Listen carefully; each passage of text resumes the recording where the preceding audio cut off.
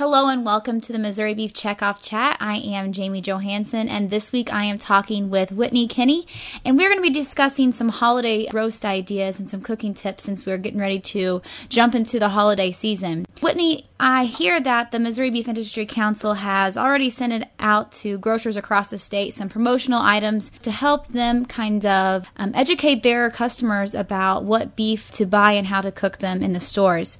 Absolutely. So the Missouri Beef Industry Council has used checkoff materials to offer great promotional items such as posters, recipe cards, recipe holders, and other case display items to send to more than 30 grocery stores across the state.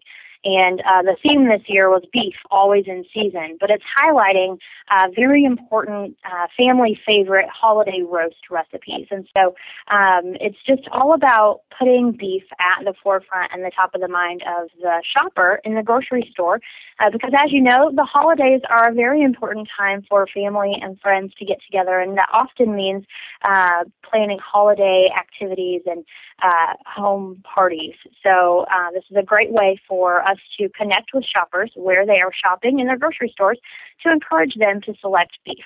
So Whitney, tell me, what are some tips that you can give listeners when it comes to preparing those holiday roasts? You know, one of the number one things that I look to before I even start to cook for the holidays and get a roast ready is making sure that I am using the right temperature and the right number of hours in the oven for the specific kind of roast that I've selected.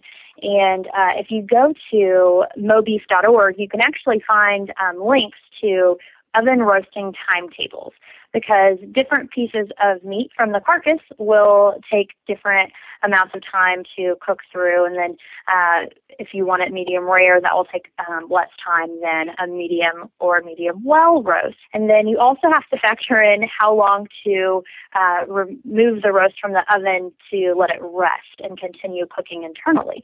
So we've got great resources at mobeef.org at a holiday roast central station that we've put together that you can rely on. And I definitely suggest that you find the correct oven roasting timetable before you even get started so that you don't have your roast either underdone or overdone when it comes time to eat your holiday meal. That's probably the number one tip that I suggest. Well, let's say I'm just not in the mood for roast this year.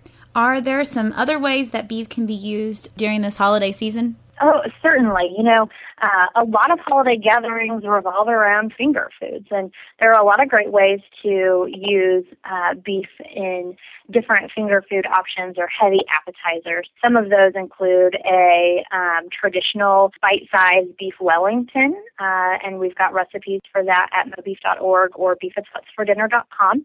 But one of my absolute favorite holiday recipes is an appetizer recipe for a ground beef recipe that uses crescent rolls, dried cranberries, cooked ground beef, any kind of shredded cheese, and apple juice, and cumin. So it's kind of got a little bit of a kick to it, but those ingredients actually combine really well to kind of have a sweet and savory little treat for any finger foods, either before the party or as part of the meal. Well, I just got my menu from my mom on what I'm supposed to bring to holiday dinner, and I was assigned meatballs, but the recipe you just described sounds really good, so I might have to try that out instead. Absolutely. Now, another thing you might try is go to our blog, beefbites.org. We actually have a couple of recent recipes posted on there. One of them is for a roast beef and veggie wrap that makes a great snack for the holidays.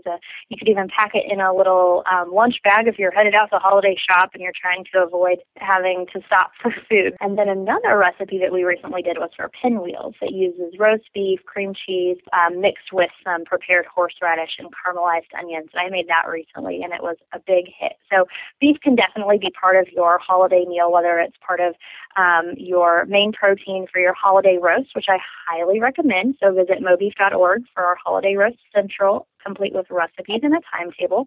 And otherwise, check out our appetizers and other ways to incorporate beef throughout your holiday plans. Well, Whitney, I'm definitely getting hungry and ready for some holiday dinners that are coming up.